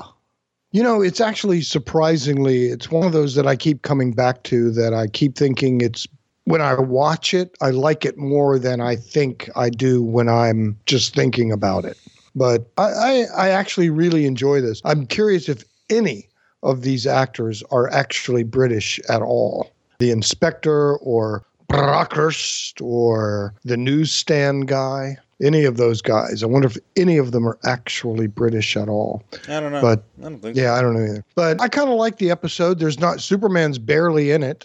Makes a couple of quick appearances to figure the puzzle out. But I think it's a good, solid second season episode. It is. It's a mystery episode. There were a few episodes in season 1 that probably also could have been a later season episode. Right. This one probably could have been a season 1 episode with the mystery building about Brockhurst. Right. That'd have been interesting to see how the season 1 film people, the photographers, the directors, how they would have handled this episode in that more noir feeling. You know, that's something else, the difference between the first and second season too, is that they're both in black and white, right. But the first season takes advantage of the media of black and white. They are in it as they use it as one of their tools to shoot. Most of the second season episodes, even though they're all in black and white, most of these could be color. The fact that they're in black and white doesn't add or detract. Right. It just doesn't add anything, though, to the stories themselves. They kind of shot these a little more straight up. Yeah, pretty much. Any of these shows really would have been just as exciting, just as good in color as they are in black and white. And I don't think you can say that about the first season episodes. The first season episodes, black and white is part of their, I was going to say charm, but they're not really charming. They're more, but you know what I'm saying. It's right. Part of the appeal of those first season is that the black and whiteness of them is part of their whole attitude and feel. Whereas in the second season, it could have been either way. It's lit as if it was color. It could have just been in color. Right. Well, I think it was probably just economics. Well, one of the things I learned when I did some research into the second season was that the change was instigated by Kellogg. Going to color? Not going to color, to lighten up the show. Oh, the attitude. Right. Yeah, because it was going to be sponsored by a breakfast cereal. The sponsorship, color, right. Kellogg had sponsored the first season, but when they agreed to do it, it was already... Oh, that was already in the can, yes. Yes. So this is the first time Kellogg's kind of flexed their muscles a little bit. Okay. With some influence over the show. Right. And that's probably... Which makes sense. It makes sense. That's probably what led to the regime change. Mm-hmm. Because there were a lot of season 1 episodes that were adaptations of radio show episodes. Right. We're seeing a lot less of that now. Right. Now we're seeing them adapt, like they did with the last episode we talked about, Superman in Exile. Right. Comic book stories. Going to the comic books now. Right. Or they're just making them up. Well, yeah, that's good too. That's a nice shot of London behind the title card, first of all. Mm-hmm. He is going the opposite way that he normally goes. Yes, So, he's going left to right. Normally he goes right to left. Right. But I guess and we find out that he's coming back from going to wherever he was previously with Jimmy, Sweden or wherever. They had left something there. They left their traveler's checks.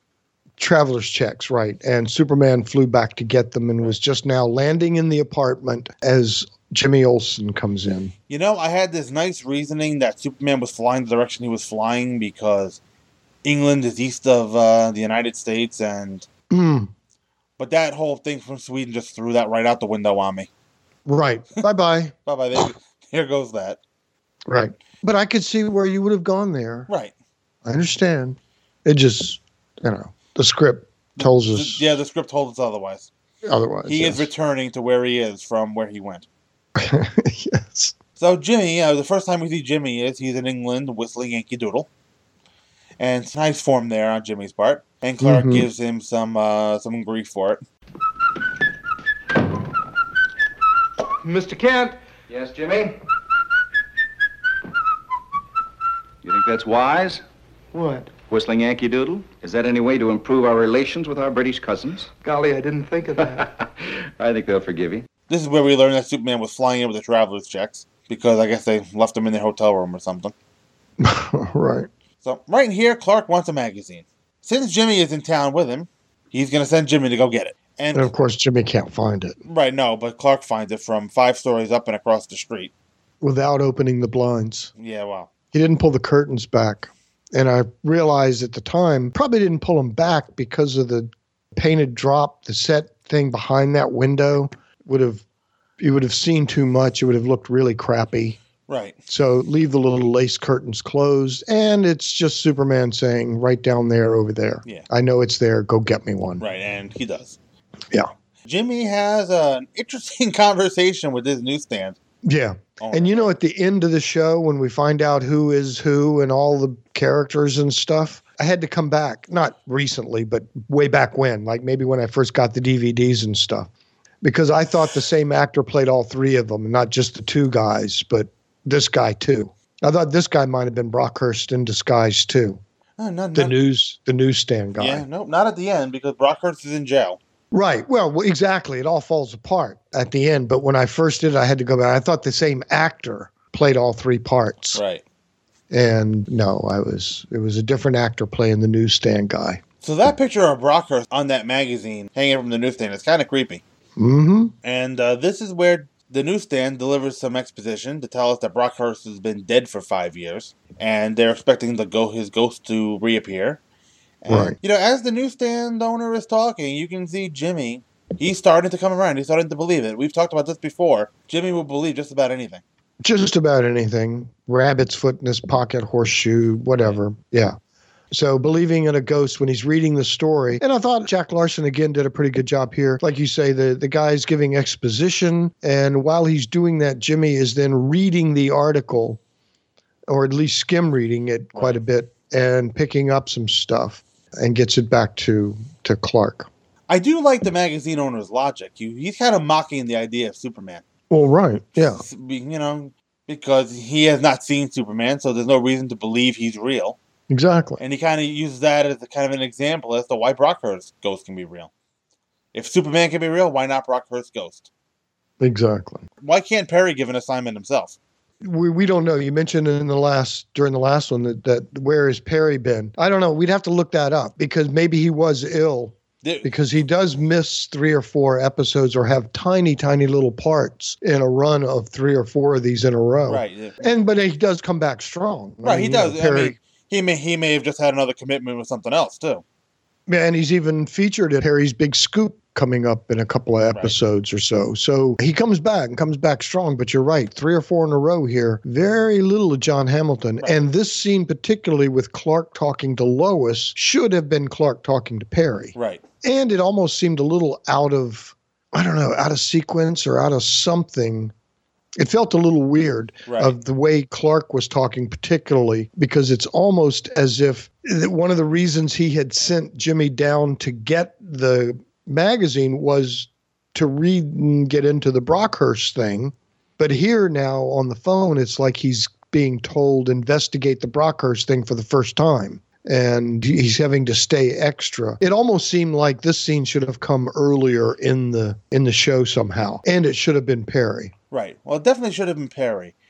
But right. I can understand him sending Jimmy to get the magazine. That gives him enough time to fly to Sweden and back to get the traveler's checks. Right. But I'm not sure why he sends him again.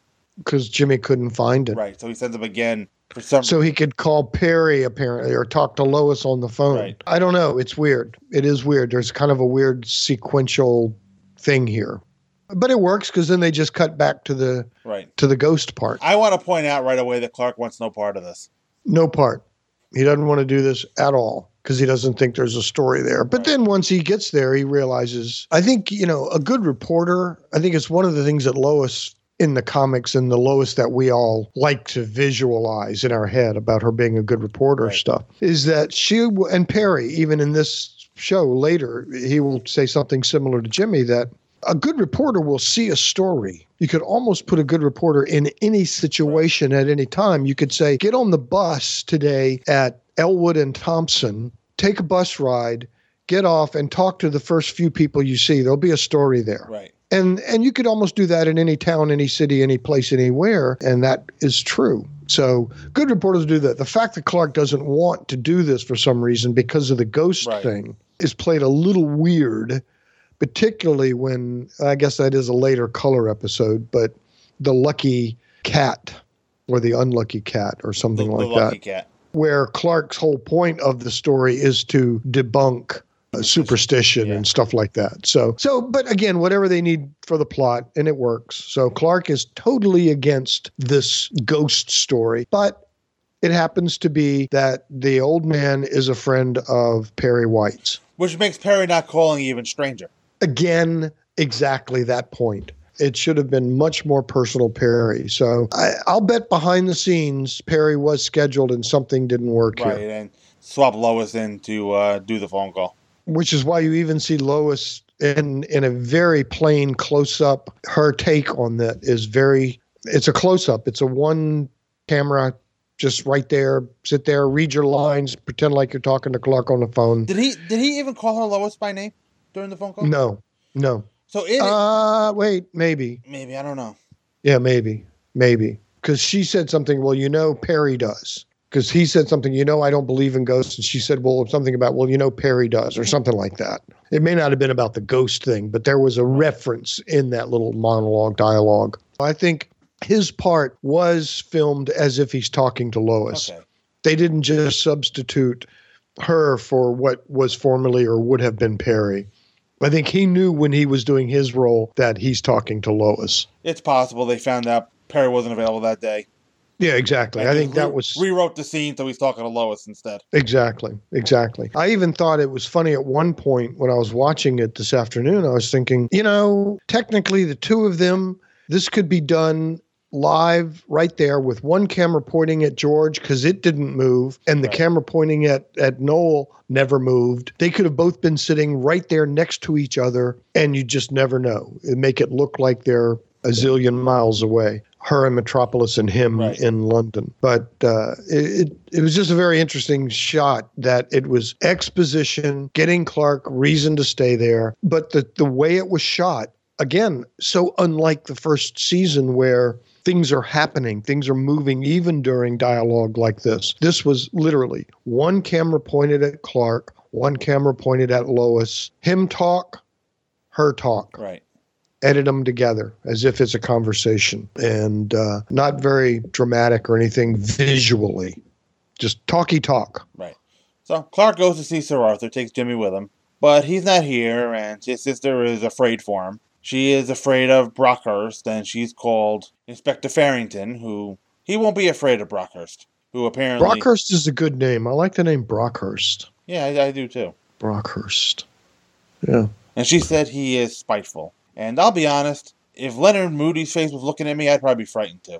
Right. Because he does have that kind of that creepy long face. Right. And that was part of Brockhurst, the magician's shtick. Right. That's part of his thing, is to, the greatest magician ever. And he was probably the character on stage. It gives the impression that he probably played that mystical, mystery, scary type character on stage with his magic act too. He was not a Penn and Teller jokey guy. No. This guy was probably doing very scary stuff on stage and vowed that 5 years after his death, he would come back. And he's coming back now. He's back. And apparently this whole thing comes down to money. Because doesn't it always? Because Brockhurst felt Sir Arthur cheated him. Yes. Sir Arthur didn't cheat him. No, Sir Arthur's a nice old man. He did. And Jimmy is trying to comfort Mabel, his sister, and he's doing a lousy job of it. Terrible job doing that. I bet that was ad-lib, that whole little bit right there. Right. Just comfort her, Jack. Just say a couple of, yeah, that's good. Just say a couple of, perfect. Do that. That was a really bad scene, to be honest. Right. I didn't believe her crying, and I definitely didn't believe Jack's portrayal of trying to console the poor actress. But it did move the story right along. It did. It moved the plot along. Because here comes... she's his sister, not his wife. Yeah, she is his sister. People don't raise their own children, and they don't live with their wives. No, they don't, apparently. Right. And the maid, I guess that was the maid, the housekeeper, the little girl with the housekeeper uniform on that had to also give some exposition to let us know that, there's a carriage house with a phone in it over there. Oh. Well, you need to send Jimmy to where he's going to get locked into. Right. Thank you. All right. So Sir Arthur is driving dreadfully slow and stops near a cliff. Yeah, this is only believable to a kid. Right. Any of this visual take here of this scenes. I still love it. I still like it. I think, the old man is doing his best, but wow. Sir Arthur gets there, he sees nothing. Right. And just as he's getting into the car, he can hear Brockhurst's voice, and he can't see him. And all we see are the clouds. And eventually... we hear spooky music. We do hear spooky music. And eventually Brockhurst's face kind of shows up in the clouds. Yes. I'm immediately guessing that it's some kind of projection. Yeah. It looks awfully good for a projection.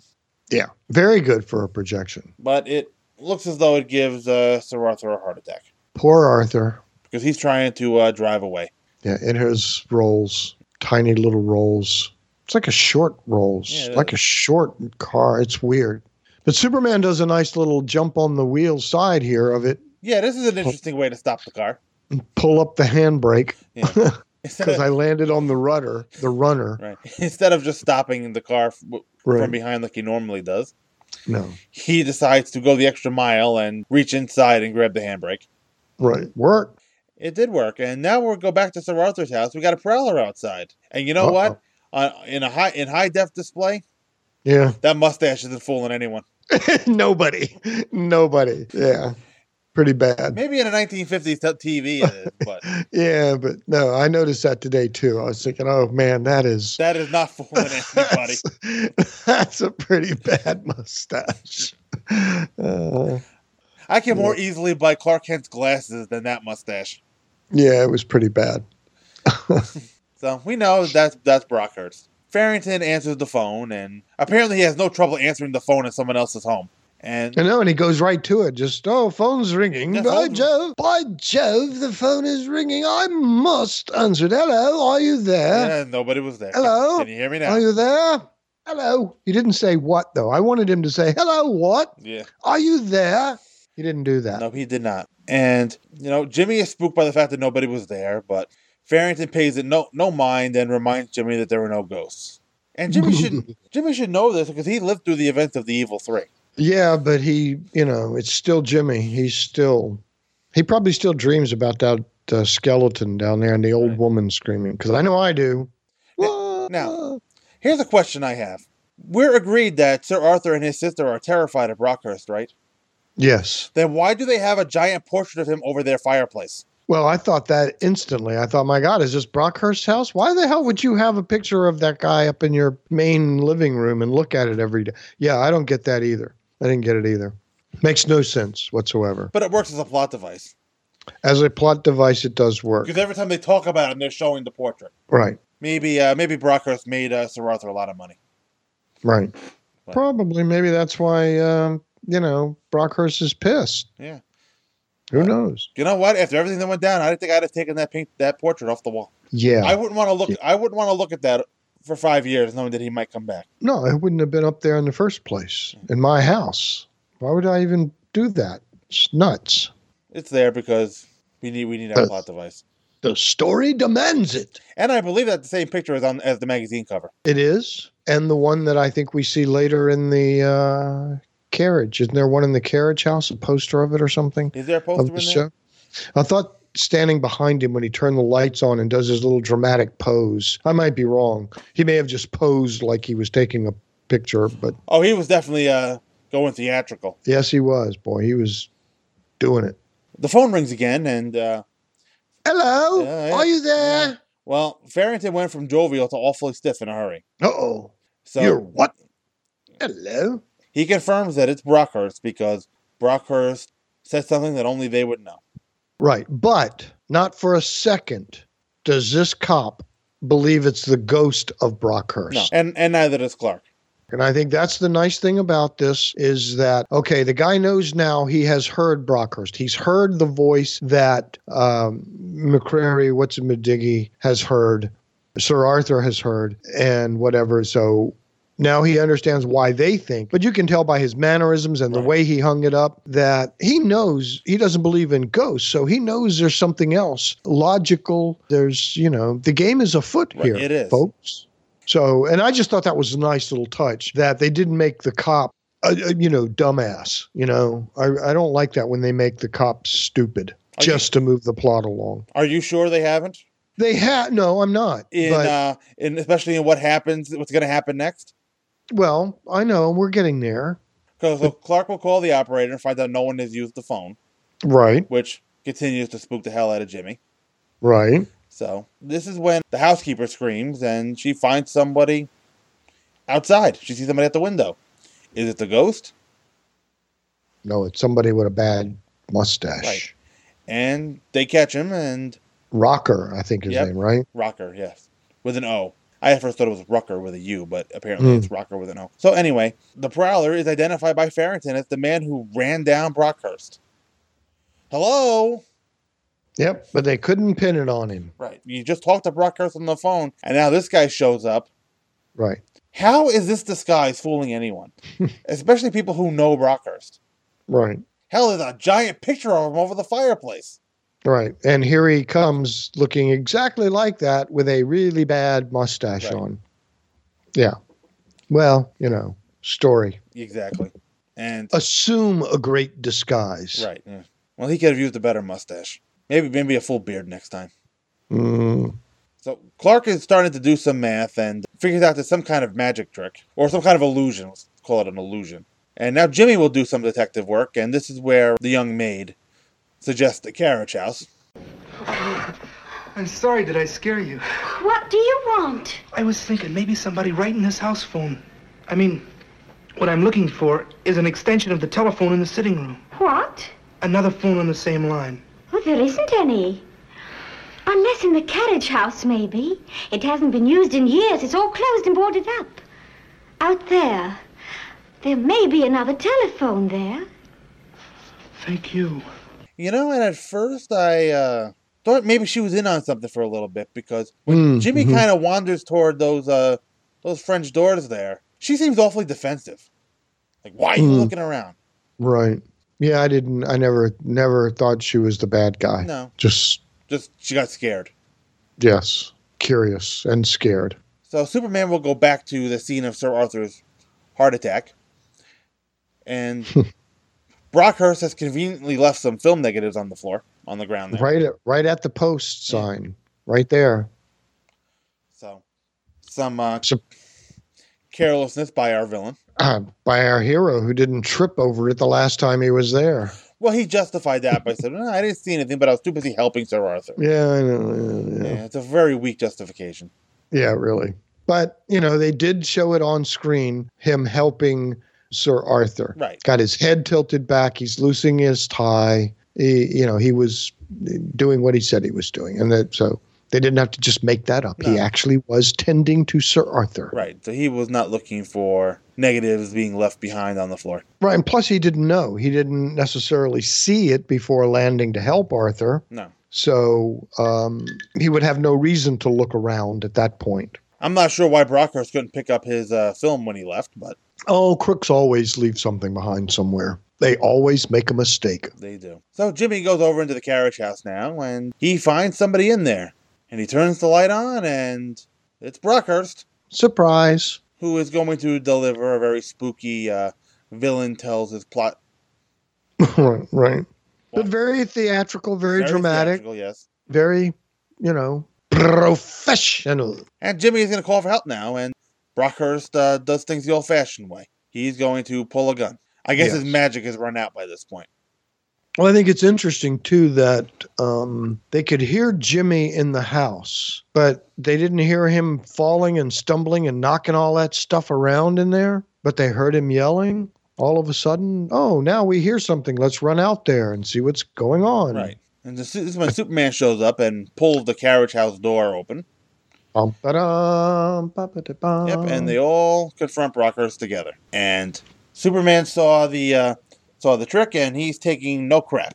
No, not any at all. And it was also nice of Brockhurst, though, to give a 5-second delay on the bomb and to tell everybody there was a 5-second delay. So Superman knew that when he threw the switch, he had 5 seconds. Right. While that guy was going to continue his performance, Right. Superman got there. And it was also nice of Brockhurst to reveal to Inspector Dumbass that he was actually Rucker. Right. So yes, you should have. Well, okay. I'm still going to go back on my other thing that he was not. Inspector was not a dumbass. That Brockhurst was a great illusionist and gave the impression we're supposed to believe that Brockhurst fooled them into thinking he was Rocker. That disguise was so good, none of them saw through it, and that's the angle I'm taking. That the Scotland Yard inspector is not a dumbass. He just didn't see through the disguise because Brockhurst is that good. No, you're not buying that? Well, the problem is the timing of the guy who ran Brockhurst down showing up.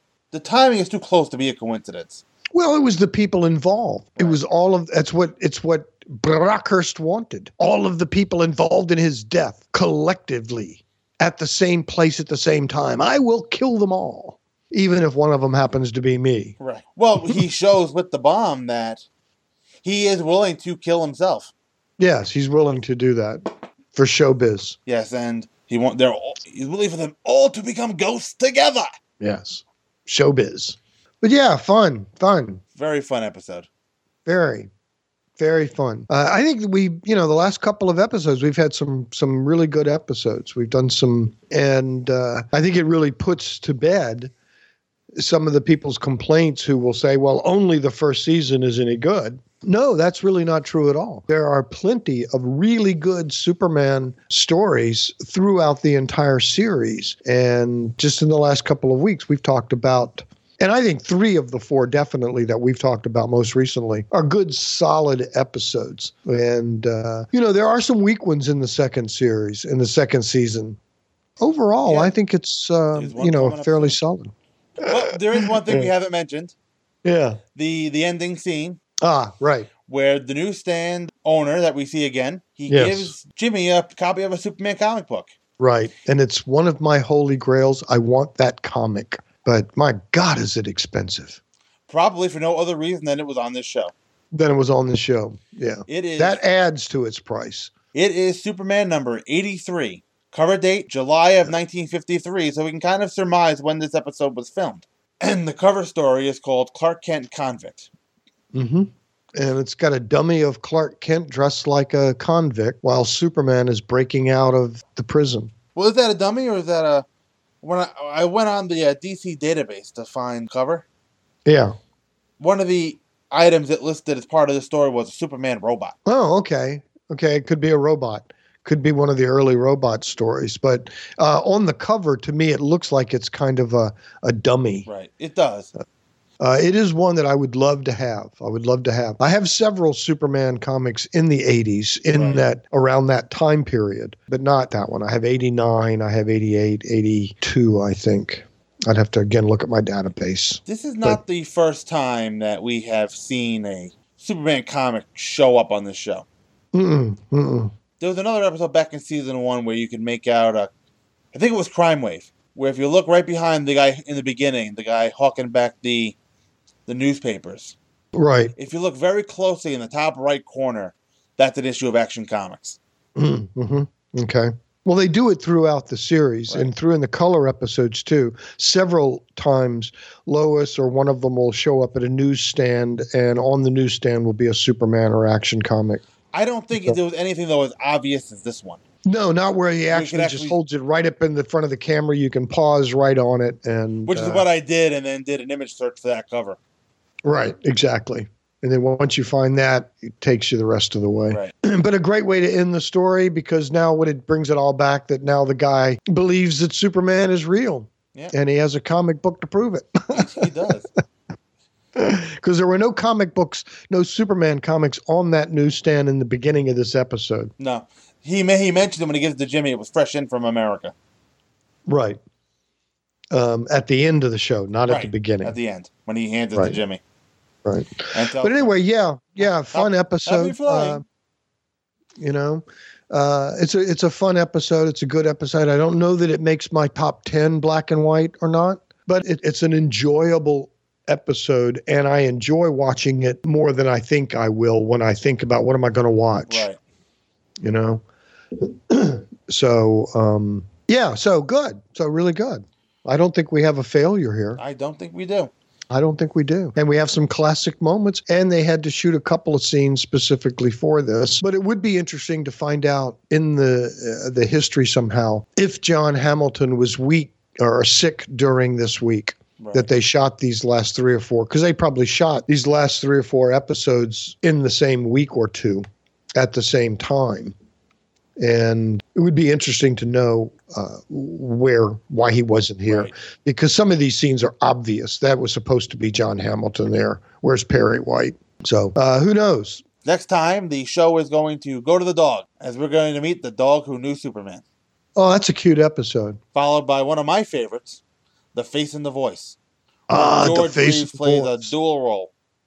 It's one of his favorites. Is it one of his favorites? It was one of his favorites, yeah, according to Noel Neill and Jack Larson. They both say that whenever he was asked, he pointed to that and used it in when an actor does little bits of his reel, here, this is my work. Right. He would use scenes from that episode in that. He was very proud of that episode. Well, good. That'll be fun. Yeah, those will be 2 good episodes. That's a fun one. So, good. Before we go, Bob, why don't you tell the good listeners where they can find you? Superman Forever Radio at supermanforever.com. And in fact, if you wanted to send me an email, I'm Bob at supermanforever.com. So how's that? Is that cool or what? That works. That is cool. Yeah. So, that's where I am mainly. I'm also doing a show with John M. Wilson that we're looking at the Silver Age through those 25-cent giant annuals. We're calling it the Giant Superman Podcast. And those are a lot of fun. And that's really me. That's what I'm doing, talking a lot of Superman. Got some new stuff planned for the coming year, so check it out. Yay! And you can find me in the usual places. You can send me email at manascreen@gmail.com. The show can be found at manascreen.podomatic.com. And if you want to join the conversation over at the Facebook group, you can put that just put the Manascreen podcast into your search menu, and it'll come up. It'll be one of the first things. The show is also on Twitter. You can find that at Manascreencast. I post mostly new episodes and show updates there, but you can tweet at me over there. So you can also review the show on iTunes and Stitcher, and it can also be found on Google Play. Wow, it's everywhere. It is everywhere. So for Bob Fisher, this is Mike Zumo. Thanks for listening, folks. Have a good one. Don't miss the next thrill-packed episode in the amazing Man of Screen podcast. The Man of Screen podcast is produced by Mike Zumo, and all opinions on the show are those of Mike Zumo and his guests, and no one else. All music and sound clips used in the making of this show are for review purposes only, and no copyright infringement is intended. All trademarks are copyright their original copyright holders. The Man of Screen podcast is a member of the Superman Podcast Network and can be found at www.supermanpodcastnetwork.com. The homepage for the show is manofscreen.podomatic.com, and you can email the show at manofscreen@gmail.com. Thanks for listening.